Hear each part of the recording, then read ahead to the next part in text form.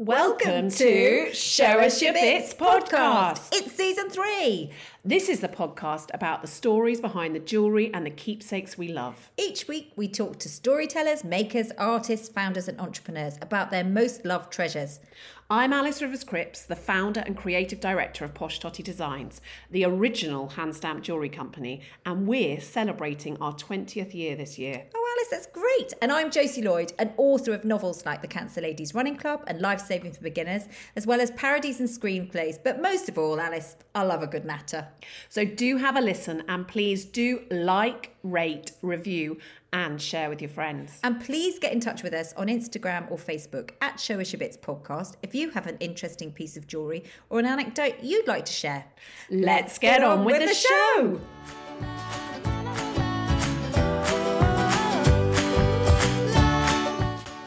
How you doing? Good. I'm puffing life into a new project with Emlyn, which is always the very exciting bit. But we're scratching our heads and going on lots of walks and plotting and planning, which is really good fun. But yeah, back writing, which is always my favourite thing.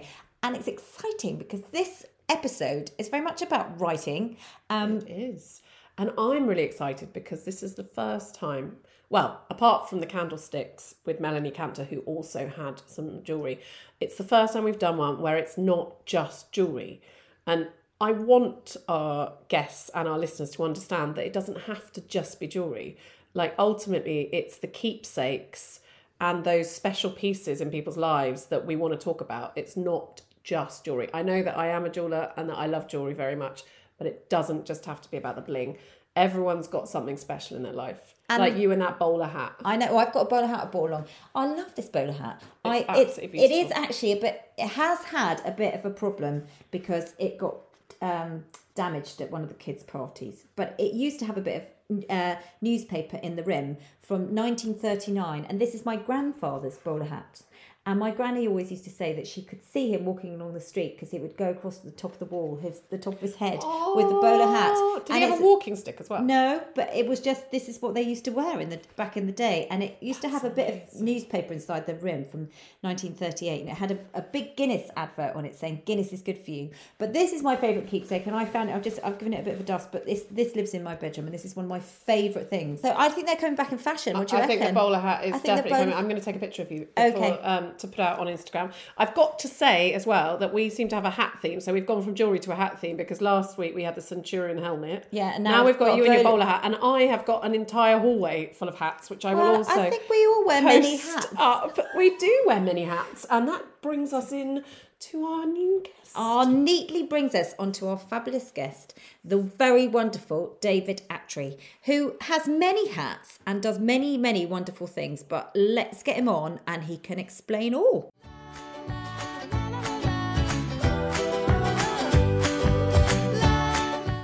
David Attree, welcome to Show Us Your Bits podcast. Thank you very much for having me. You have the honour of being our first man.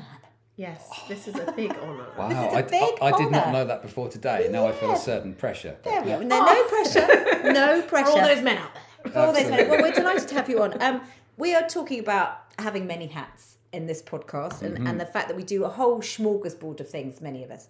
You have many hats. You are a spoken word performing artist, a Paralympic parent, and a poet chef. All of which sound incredibly interesting. And we're very much looking forward to hearing about a little bit more. So choose anyone you want and let's go. What's the story? How did I come to be a kind of spoken words performer and things? Yeah. Basically, we can refer to last year, because last year I turned 20. All right. Everyone else was just like, "Oh, you're turning 50 next this year." I'm really not. I'm turning 20 this year because April the 24th last year, 2023, was my 20th bionic birthday. All right, wow. So I on occasion I make a very attention-seeking noisy fuss, and it's normally medically. And I had an unexpected and very unwanted surprise that month, and I ended up having open heart surgery, having a metallic aortic valve put in, and my aorta replaced. Wow. So like a full bionic man. I had a very large aneurysm which was starting to fray, which is not a good thing to do. So how on earth did you find know? that? Did you know? Because you were quite a healthy guy. You were a big cyclist. I was cycling, I was boxing, I was, pretty much, I was a different physique than I am now. I was about 13 stone, I was fairly well built, all that kind of stuff. Whereas now, less so. There's less of me, but yeah, what I have, I use well. That sounds good. Yeah. So, welcome to the first male on the podcast, coming out with crap like that. You know what I mean? Take that home. We're very happy. Yeah, that's all right. Yeah. So basically, tragically, actually, my cousin became poorly. We were the same age, bar 2 days, basically. Right. He became poorly in London, was completely misdiagnosed. He was in the waiting room and a cardiologist walked past him and said, do you mind if I just have a quick listen? Why are you here? He's like, I'm waiting to go home. They've run tests. I don't know. I wasn't well. And the cardiologist sat down by him, listened to his heart, and he paged the crash team there and then because he was dissecting, basically top and bottom, ascending and descending. My cousin was in a waiting room in London. Basically his aorta was dissecting there and then. That's why he'd been poorly. He survived an 18-hour operation. Oh my goodness me! But tragically, the damage to his heart was such that he went into hospital 3 months later and he passed away. Oh, I'm sorry, but what a shock! So we lost him. Yeah. So at the time, Does that mean it's a family thing? Then? Yeah. So I live with a condition called Marfan syndrome. And which is why, this will all link together eventually, but why I have kind of links with Bob Harris, and we've kind of done some work for the Aortic Dissection Charitable Trust, which is a charity that I'm very, very firmly involved in, and I do as much as I can for. But yeah, basically my employer at the time, because I was doing good things for them, just said, like, who do you need to see to go and get checked? Because I thought I may as well get checked because Marfan syndrome was mentioned. So I went to get checked, and then I saw this chap about 8 weeks earlier. I wasn't entirely comfortable with it, but my employer said, does he do private appointments or book you one? And I was just like, I don't really. And they're like, we've booked you one. I'm like, okay, I'll go. And he held up an image, and I'm like, oh, is that my heart? And he's like, no, that's your aorta. And you have 4 weeks to have this operation. And I'm like, could we do it this afternoon, please? Oh. Yeah. So basically, and so in my, bless her. I think my wife Sarah is utterly incredible. I hope she'll be hearing this at some point. You are. But no, genuinely, I think sometimes if you're poorly, it's just as tough, if not tougher, for the partner, because you're just looking on. And we'd just been through the trauma of losing Peter, and then all of a sudden it was just like, actually, it's you as well. Oh my God. And with a month before, and my mum became ill as well. She lives up north. She became ill. She had the same surgery that I had a month before I had it. So I went up to visit her in hospital, knowing that I had 4 weeks. I had to lie to her.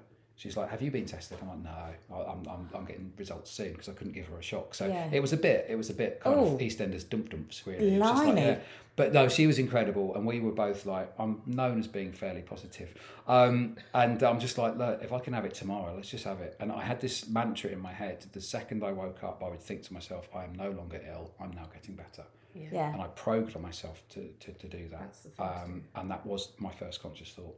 Wow. But in my mind, it must be really hard to do, though. It kind of is, but the reason, sorry, going back, this is like Ronnie Corbett, the reason why I now write and I perform, because I'm passionate, because I think we're here for a certain set time and we don't know how long it's going to be. But in my mind, in my very simplistic way of looking at it, on April the 24th, I was shut off. Yeah, so your heart is stopped, your blood goes around a machine, your lungs expand, you're not dead, but you are not there. Yeah, you are no longer that person. Yeah. They take your heart out. Yeah. They do what they do. Use the buzzsaw, put you back together again, and then they're like, right, are we ready? Yeah. So in my mind, I turned 20. Yeah. I had a full factory reset. Wow. So last year I turned 20, which is why I wanted to celebrate it, and I did celebrate it in some style down at Rockwater. What did you do for your 20th birthday? I set up, organised, planned, wrote, and performed at an event called Alive. So I brought together Hatful of Rain, who are a local blues and folk and Americana band. It's incredible, actually. A poet that I dearly, dearly love and lives in the West Country came across, Robert Garnham, to perform his completely quirky, brilliant poetry. Rich Wilson, local comedian, performed on the night as well, and a guy called Ed, who I love. He goes under the name of Gramsci. I urge you find him. He is one of the finest freestyle rappers in the world. Okay, he is wired differently. 100%. He's just incredible. So, and then the evening was myself and Bob Harris in conversation about his career and the moments that have made him feel the most alive. Yeah. And I introduced that and did a spoken word piece for the introduction of that. But that was a month after having a stroke. Okay, that's lots. So you had a stroke as well? Yeah, managed to fit that in last year. Oh, well done. Yeah. You know. Yeah. Attention-seeking Dave, they called me last year. Yeah. I bet your wife did. Oh. Yeah, amongst other things. Yeah. Well, how Yeah. did you know you were having a stroke? Great question. I didn't. Because of the heart surgery, sometimes you get like blurry things and twinkly things and headaches and stuff like that. It just happens. You go with the flow. I had a attention-seeking bike crash in February last year and ended up being ambulanced and ribs and leg and arm and cheek and all kinds of things. And it was a bit of a mess. But I'm still waiting on some surgery on that. But I'd been to an appointment up at the Amex to check out my wrist and my hand and stuff to confirm that it was damaged. I'm like, could have told you that. I got back on the bus to go back to work and I was like flexing my hand. And I looked down at my hand because it was a bit sore and I had a headache, but it wasn't a bad one. It was just like, I've forgotten to have a coffee. That headache, right? Yeah. And I was like, I can't see my hand. That's a bit weird. Yeah, but 49 years old, you're not thinking maybe I'm having a stroke. You're just thinking I'm having a bad facial migraine. Yeah. I've got a headache. Yeah. What's going on? It kind of got worse, but being a British male, I was just like, it's fine. It's just a bad headache. Yeah. I remember I walked past this traffic light the other day and I got quite emotional. So people were looking at this guy emotional at a traffic light. But basically, I remember getting back to work, I had to cross the main road, which is like the London road. And I remember walking up to this pedestrian crossing, pressing the button, holding my face up to the green man. And then when it went green, I knew it was safe to cross the road because I couldn't really see that well. Wow. But at the time, I wasn't thinking... Yeah. And you didn't, you just thought, maybe I need another coffee. I thought it was a really bad visual migraine. Yeah. So I got to work, I had a coffee, and then I was just like, no, I'm going to go home early if that's all right. Went to work the next day. You slept on it? I slept on it. Okay. Well, because both Sarah and I were just like, well, this is a bad one, isn't it? But it's okay. I didn't have any other... Again, did you call a doctor or did you speak to the next day? So I went to work the next day, and after about an hour and a half of screen-based work, which is what I do, I was realised I couldn't see the screen very well. Oh, God. So it wasn't going to be a productive day. So I rang 111 and they said, you should probably go up to a. So I did, and then it kind of unravelled from there, really. But they didn't know. They still didn't know what had happened. I had an MRI 2 days later. Yeah. Which was kind of a bit weird because things hadn't really progressed. And then 2 days after that, on the Monday, I was working, and I got a phone call from somebody just saying, "Actually, hello, is that David?" I'm like, "Yeah." He said, "I need to ask you to pop back to the hospital." I'm like, "Okay, yeah, no worries. Shall I ring the GP, make an appointment?" He's like, "No, you need to come back to hospital now to A&E and present yourself." I'm like, okay, I don't mind presenting myself. That makes me happy. Myself. Yeah, hello, I'm David. Allow me to present myself. You love that. He's like, "You're not understanding." I'm like, "No, I feel I'm not. I'm now sitting down. What's going on?" He says, "You've had a stroke." Wow. Oh, that's horrible words to hear, right? 100%. It was last year was I mean, you shouldn't rank things, but last year was tougher than heart surgery year by a long stretch. Because that gap between being told you've had a stroke and getting to A&E when you're still not feeling great, I have to be careful how much I talk about this because you don't need crying guy on your podcast, right? You can cry away, it's fine. I was sat next to my wife, Sarah, in the car on the way to the hospital, thinking, what is the phrase that I say? If I start to get a headache and things go blurry, what do I say to Sarah? Which could potentially be the last thing that I say to Sarah. Those kind of thoughts, right? Yeah. Oh, gosh. Yeah. So it was just like, but then I got there and they were like, and the fantastic thing, the guy, my consultant is Dr. Death. Really? He's actually called Dr. Cannot make that shit up. Yeah. No. Well, it's DF. It's DE''ATH. But yeah, Doctor. And I looked at his lanyard because I love a lanyard. I'm like, is that? He said, please don't. I'm like, when you were at school. I said, yeah, I got that all the time. Did someone think you should be a doctor? I'm like, did you think about your chosen profession? He said, this is if you want any indication as to how committed I am to your overall healthcare, it's the fact that I'm called Dr. Death. This is what I do. I'm stroke recovery. Yeah. He said, have no doubts about how much I care about you. You know what I mean? So they're like, yeah, we know. Do you think you've got it back? Do you think it's coming back? I find that the whole kind of neuroplasticity thing absolutely fascinating because, as we'll discuss in a short while, my daughter is a Paralympian. Yeah, she has cerebral palsy, and it's responses to certain muscles because with cerebral palsy, that spasticity you see is the muscles clenching up. Yeah. Yeah. So actually, she's literally retrained her brain for other bits to be taking that over so she can complete at the level that she is. It's incredible. So I went through the same process. What does she... She's a wheelchair racer. She's a T34 classification wheelchair racer. She's current double European champion for Team GB, Commonwealth Games, bronze medalist, and at the World Championships last year, 2 months after the stroke, I managed to be trackside with Sarah to see her get she was the bronze in the Team GB Gold Silver Bronze.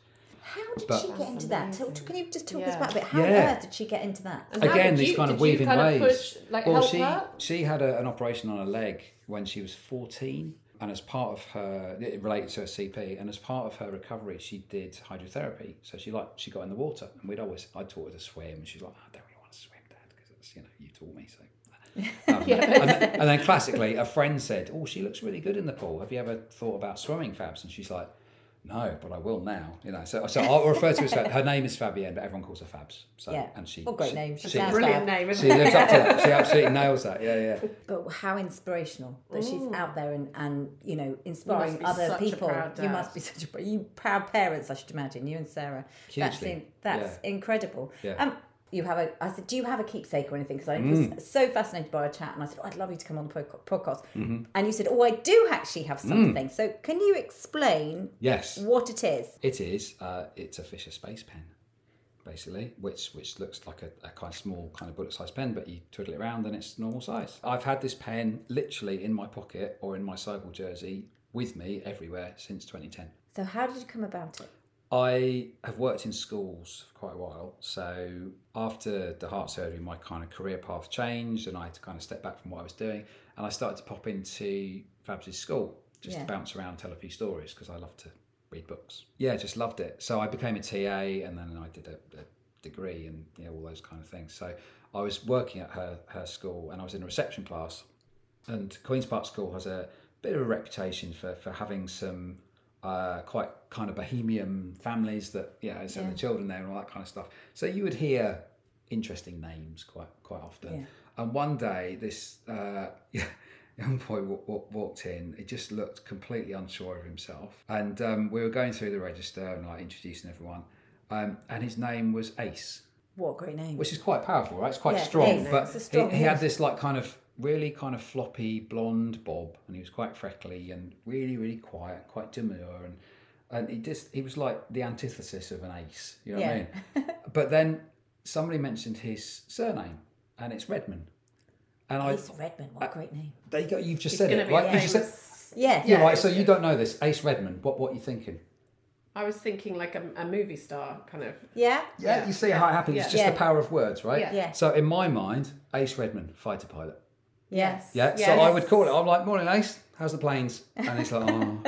Yeah. So he was like 5 years old, a bit wibbly wobbly about school and lots of things that went on with it. So I spent quite a lot of times with Ace Redman, fighter pilot.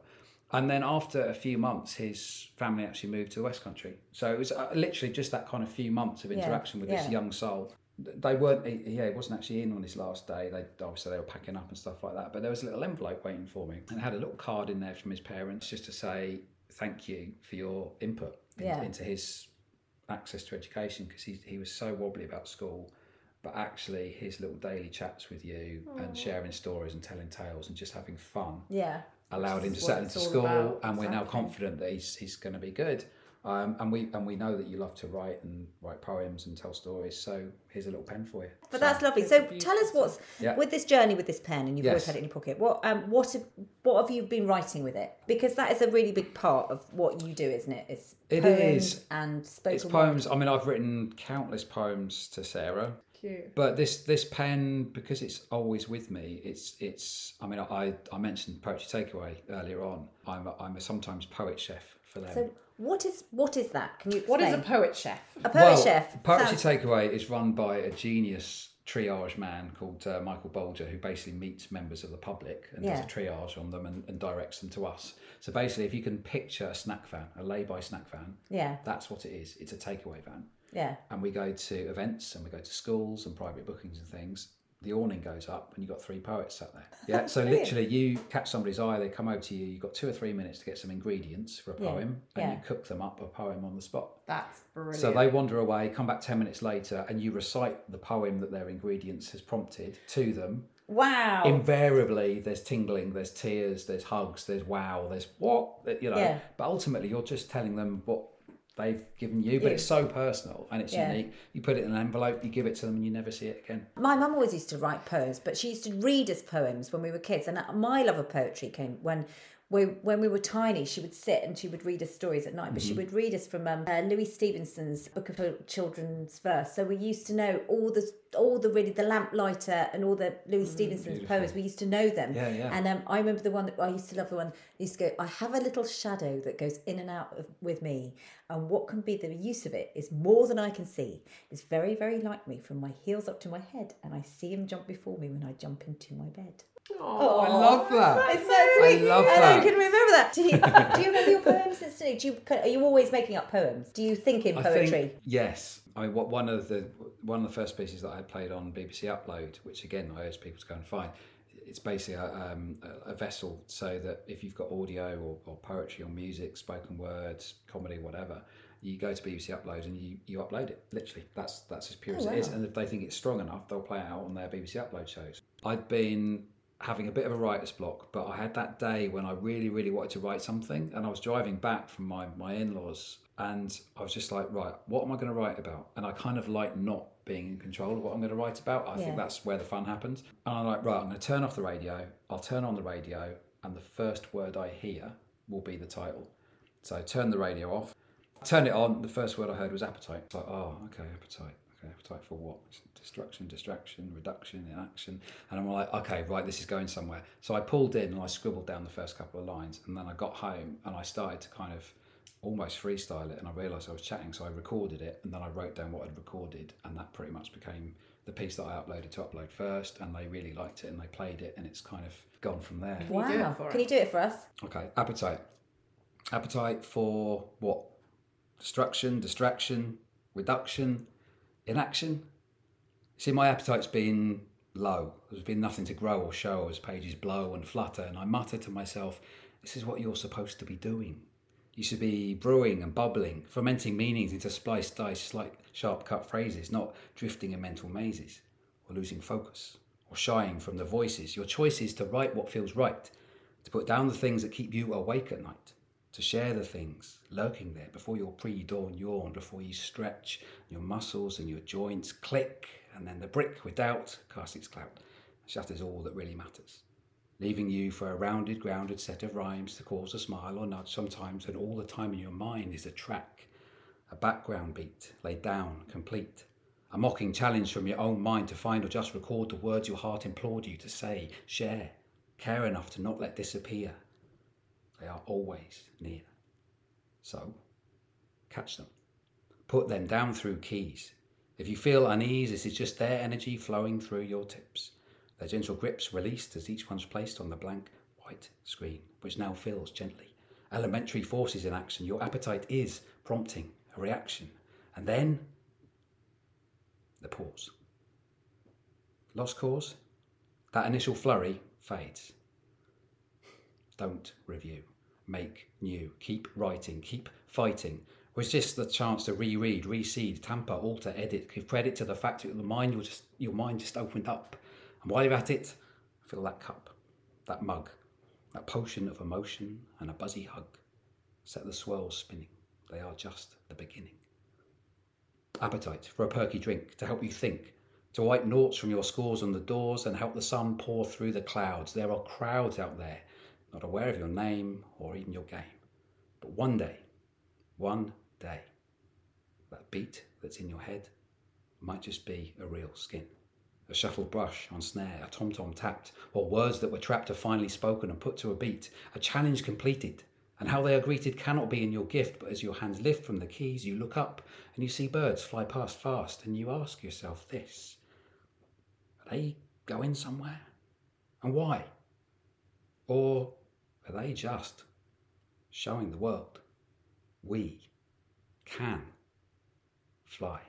Whoa, that gave me the chills. That's amazing. That was amazing. That gave me goosebumps. Like, that was proper goosebumps. That's amazing. Wow. But to think that came from just switching the radio on and hearing that word. Yeah, but that's what I love. And that's what the seed, yeah. It's so creative, but also I love that. Obviously, I'm a writer too, so actually anything about procrastination and the guilt and the kind of like not knowing what you're going to write and feeling that you should be able to do it but you can't, and then what you're producing is not quite right, and then there's the lull. That's all there. It's very true. It was so much, and I think that day, because I was so frustrated for whatever reason because I hadn't been able to write anything, it almost like uncorked it, because I gave myself the permission to actually have a bit of a rant about not writing. Yeah.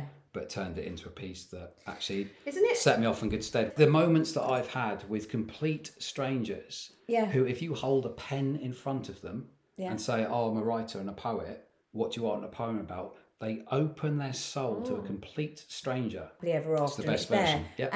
And I think that we do need, and what reading does, what poetry does, all of these things teaches you about uncomfortable emotions and the resolution of that, or the not resolution of that. Or it takes you out of your own world as well. And it puts you into. It makes you have empathy for other people. It makes you understand what's going on in people's heads, and it. But also it's really important, because I just think it's a really old tradition that we have.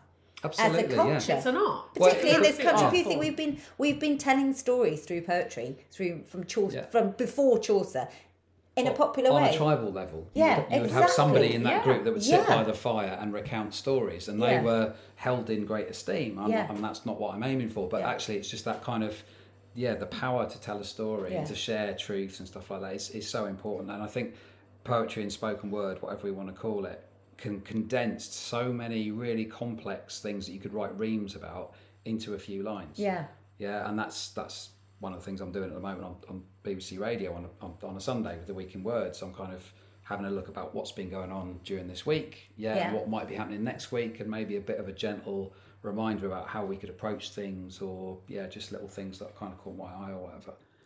Well, thank you ever so much for showing us your bit. Can I also just delve into where we can actually find you for our listeners to actually hear more of those amazing poems? And... Yes. It's a basic. But very happily, since December, I've been on the Alison Fearns breakfast show on Radio Sussex, BBC Radio, Sussex and Kent, on a Sunday morning.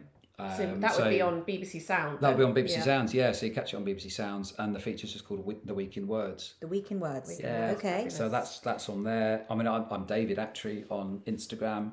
Are you going to be doing some more poetry takeaways? Can we come and find you doing them? Do you do anything in the May Festival? I guarantee if Michael contacts me and says, right, what you up to? Because it's kind of geographical. During the Brighton Festival, so I did a poetry workshop with some young children, and then they manned the poetry takeaway. Oh, wonderful. So we were on standby to kind of help or whatever, but coach them. But I did a bit of a kind of a session with them to kind of gear them up, and then gave the takeaway to them, and that was pretty special. I feel like you need some young ones in there to not that I'm saying that you're wrong, because you're not even 20, but I feel like it would be really lovely to get some like for you to kind of inspire and mentor some young blood that could kind of come in as well.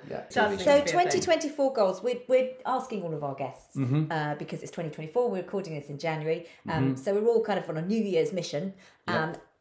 Lots of stuff in the pipeline, I'm sure, for you in 2024. But of all the things that you've been through, this incredible health journey that you've been through, but also your extraordinary life, what's your one sort of little nugget you can take? You can give us that you would say is a bit of a David Attree nugget of 2024 advice.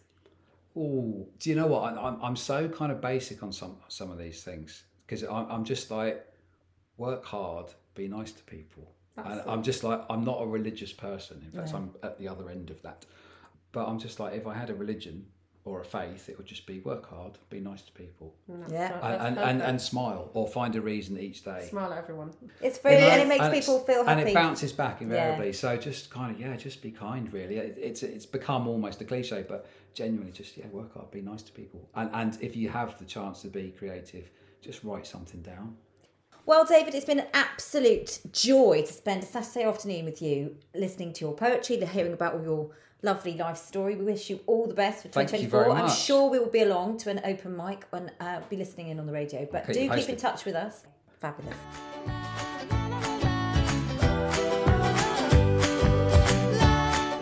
That was so much fun having David on. Our first man has raised the bar, right? Because he was a really fabulous guest. He was really inspirational, and it was a really lovely, but also that poem really moved me. Yeah. Like, I was quite shocked by the effect it had on me. I thought it was beautiful. And it's one that I feel like when I walk to work, I'm going to listen to in my ear and be like, Yeah. That's kind of quite a motivational. Well, I love seeing spoken word and poetry. Maybe we should go to a spoken word night. But my favourite is Murray Lachlan Young. You have to hear Murray Lachlan Young, and also obviously Benjamin Zephaniah died. But I'm a great fan of Luke Wright. He's a fabulous guy. Check him out on YouTube as well. All of those guys are amazing. But I'm inspired now. I feel like filled up with poetry. I know. For my day, don't you? Very highbrow. Very highbrow. Which is not. It's not like us, is it?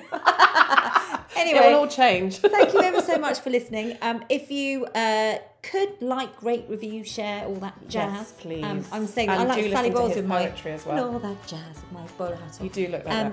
Anyway, we shall look forward to the next week. episode. But until then, have a good week. Have a lovely week, and we'll see you soon. Bye.